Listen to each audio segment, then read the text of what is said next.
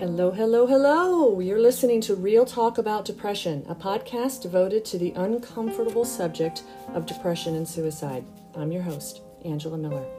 Today, we are blessed to have our very first guest and one of my absolute dearest friends, Sherry Kennedy. Sherry and I go way back about 15 years, at least, when we both served together in various community positions. After my divorce, though, I moved away from that area, but we stayed in touch until, unfortunately, our lives intersected again when Sherry tragically lost her son to suicide in 2016. Today, Sherry will be sharing that story, but first, let's get to know her a little bit better. I can tell you that Sherry is truly one of the most generous, loyal, hard-working women that I've ever had the privilege to know. She is a woman of her word. She's dependable, honorable, and full of integrity. And she is committed to our community and serving others, even after a tragic loss. You will hear how she has used her pain to help bring light to others. Sherry, thank you so much for being here today.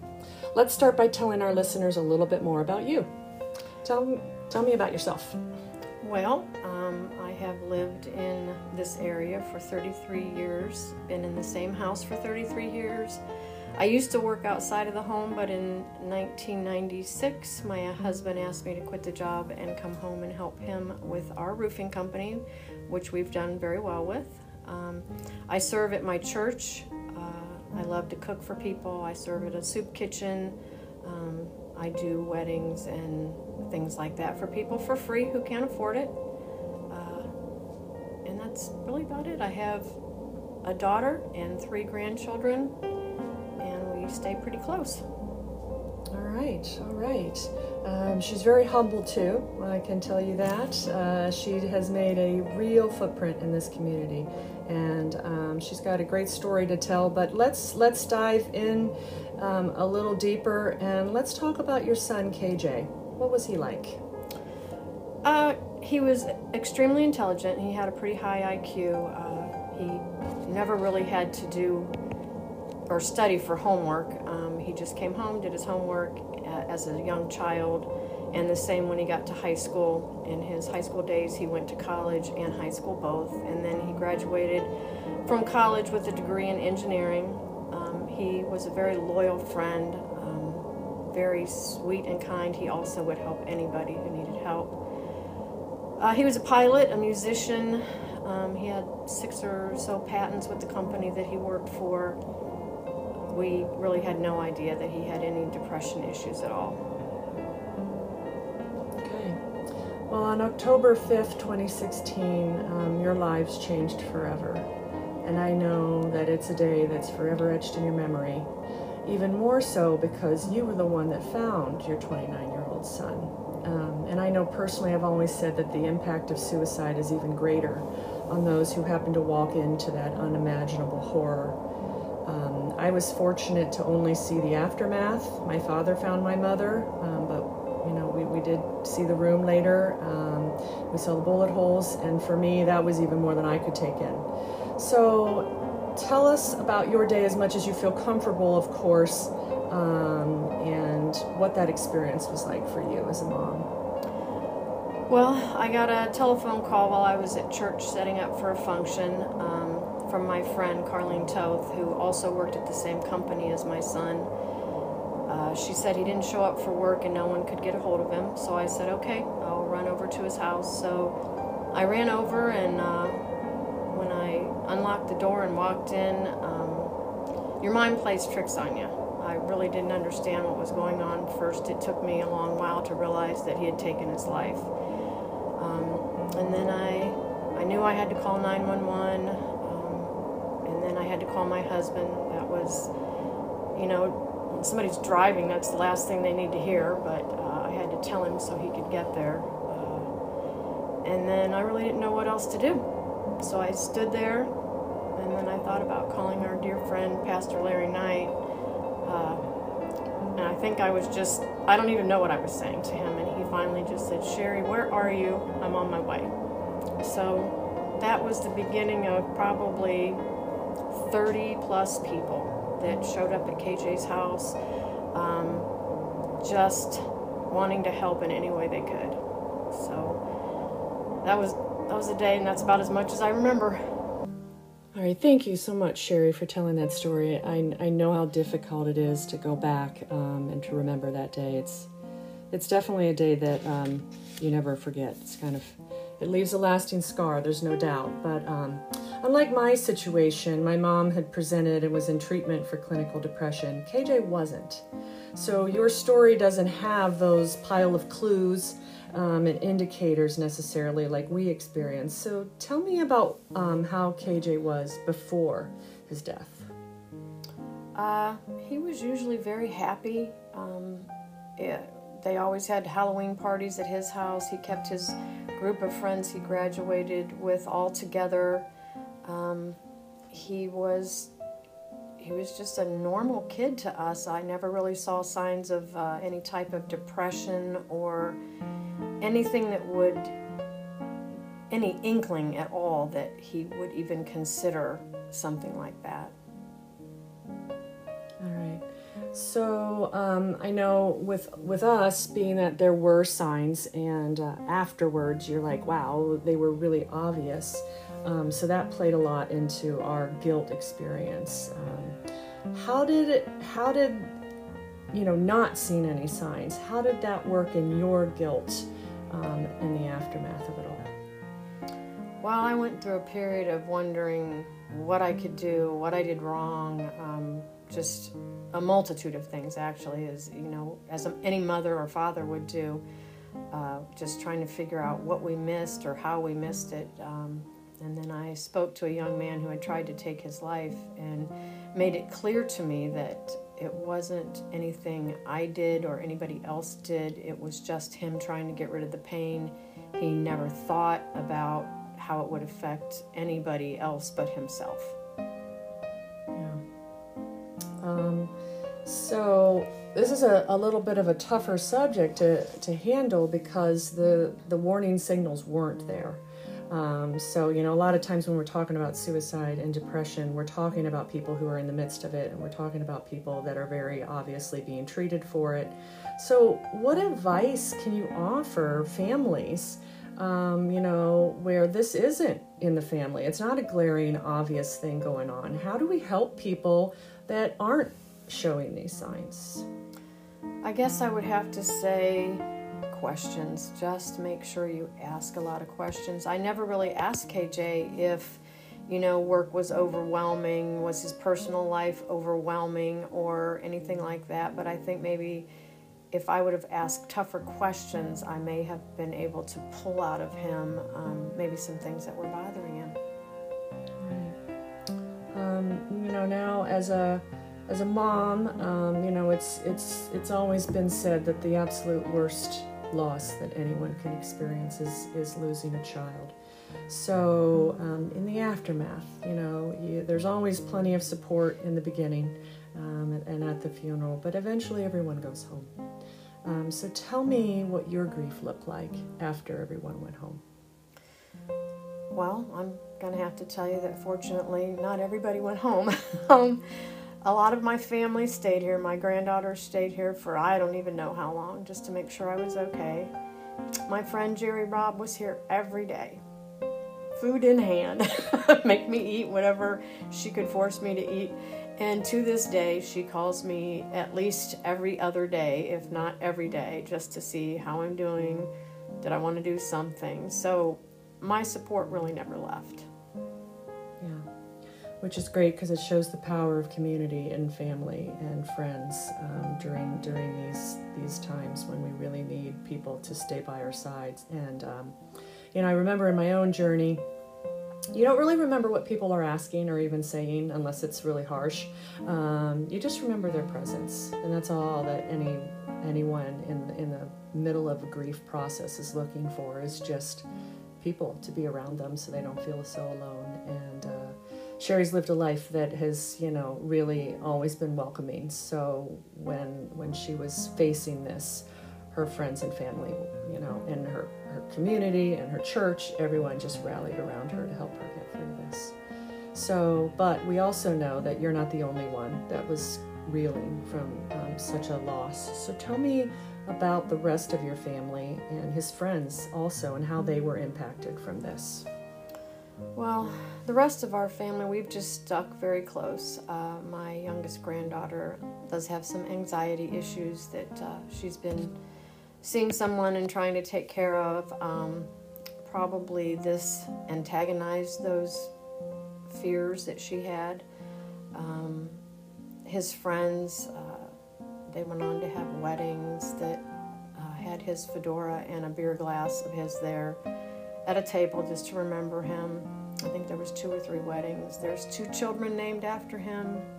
So I think that says a lot for his character and how it affects other people and their friends. I know at the funeral home we had 600 people sign the guest book.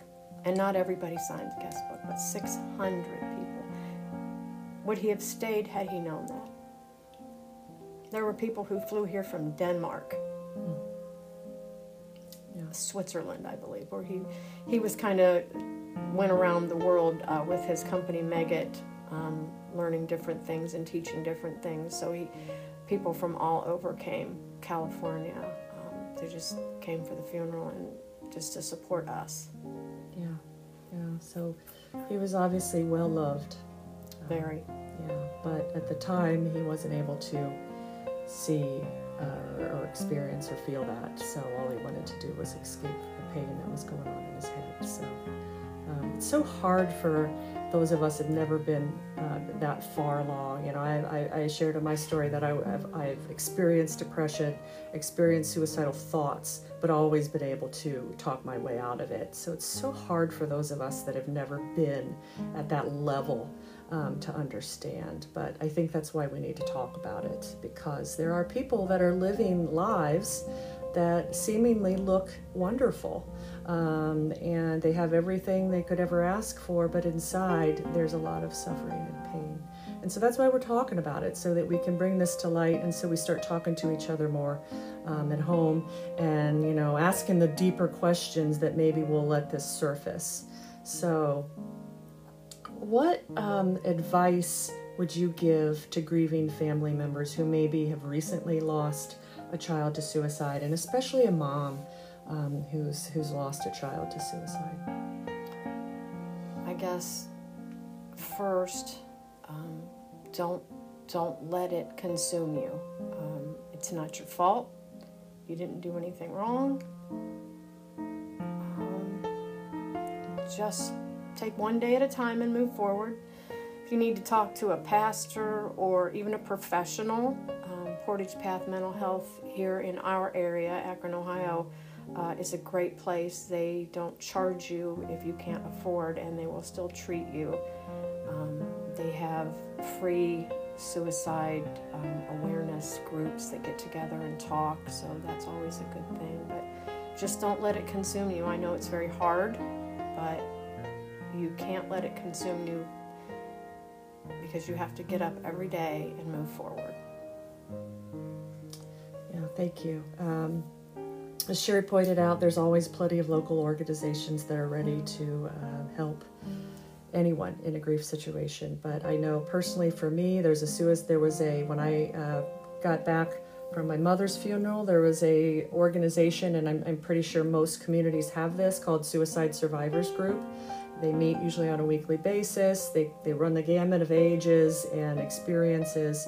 I went a little too early, and so I was not able to even comprehend what was going on, but I do highly recommend that. That's something as a resource for people who may have recently lost anyone to suicide. So let's talk about somebody who's maybe in the middle of depression. I think that one of the things with depression, and it doesn't sound necessarily like KJ even realized that he was there. This wasn't something that he even had an awareness of. He maybe had been living, with these thoughts, or just life was starting to wear him down. So, what would you tell people? What advice would you give to people who, first off, don't even understand where they are, that they're sitting in depression, or they do understand that they're depressed? And what would you want to say to them? Well, I guess the first thing would be everybody at some time in their life, I think, has these thoughts. Don't think you're the only one, because you are not, and people need to start talking about this. So you need to talk to someone about it first, and then, it could be just you need to talk to your mom, your dad, a friend, a little friendly advice to let you know that you're not the first person who's had these thoughts. Don't keep them to yourself. Talk to somebody about them and try to get it out and get help. It could be a slight chemical imbalance that you just need a doctor to give you something that helps with your chemical imbalance. It could be just something that you need to say out loud, and then you'll feel better. So don't keep it in. Let it out. Yeah, that's great advice, and which is one of the reasons why we're doing this today, is so that we could start talking about it. We could start having these conversations in our families. It never ceases to amaze me that if somebody gets diabetes or any other kind of physical condition, we have no problem sitting in our living room talking about it, how we're going to deal with it. But the truth.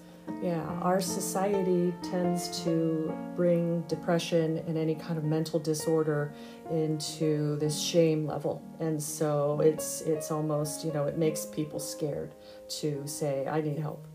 And that's what we need to overcome. We need to move past this, because to me, depression is no different than diabetes. It could be a chemical imbalance, and you could solve it with some medicine and some therapy and stuff. So I just think that's really good advice, is that we need to start talking about this in our families. And we need to make this not a shameful thing to talk about. Absolutely. Our church has just recently started a movement, and they're using the slogan, "Stay, your story's not over yet." They have stuff on the website to help people with depression. Our pastor's really, really wanting to get involved in helping people get past this.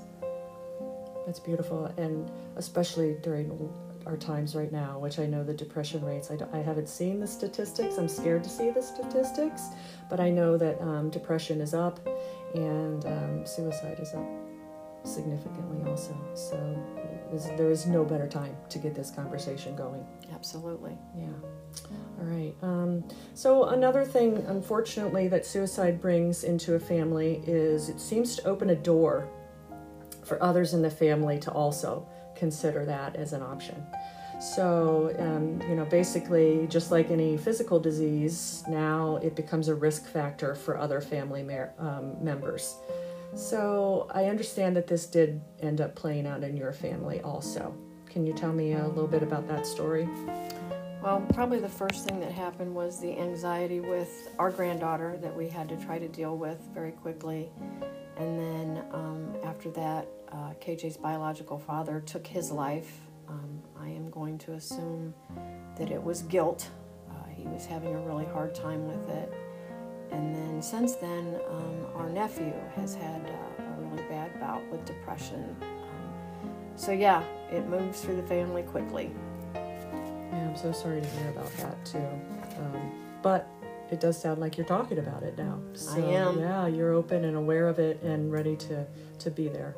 Yeah, that's great. All right, so now that you're 5 years out, what have you learned? How have you used KJ's loss to grow and bring meaning to it? Well, I had to do something. So KJ's friend that he worked with, Chris, and I went to Portage Path Mental Health and asked them if they would be interested in doing a 5K in KJ's name, and they were ecstatic. So this will be our 5th year, and we've raised over $250,000 for mental health patients. It's called KJ's 5K. It's in Coventry Township, Ohio. You can always sign up to help. You can sign up to run, walk, bring your animals. We give some money to the Summit County Dog Pound, as well as another organization that saves animals, and then a small amount of money goes for a scholarship at KJ's High School here in Coventry Township. So we've just tried to move forward and help other people. That's great. And I understand there's actually a race coming up very soon. Yep, October 2nd, which is this Saturday, will be the 5th annual KJ's 5K. And if you happen to be in the Akron area, this is a great race to sign up for. You don't have to run. You don't have to be a runner. You can be a walker. It goes through the Portage Lake State Park, so it's beautiful scenery.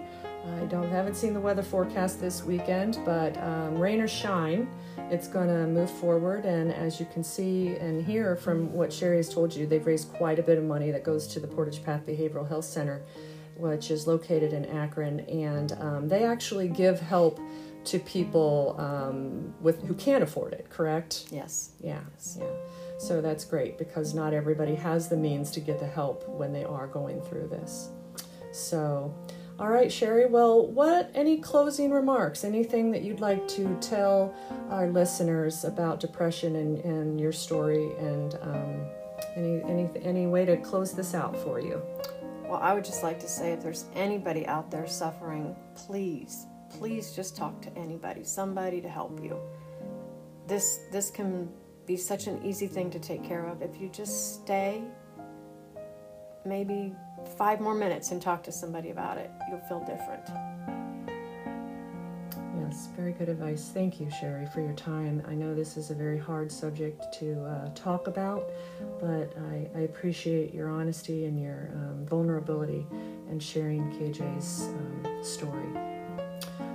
If you're interested, I will post a link where you could sign up for the race this weekend. It's Saturday, October 2nd, and I want to let you know that next week's episode is going to be about depression awareness. So this KJ story is going to lead us right into being able to find and look for signs of not only depression in yourself, because it's running rampant, and a lot of people really don't even know that they're depressed. They are sitting in this state and they think it's just their personality.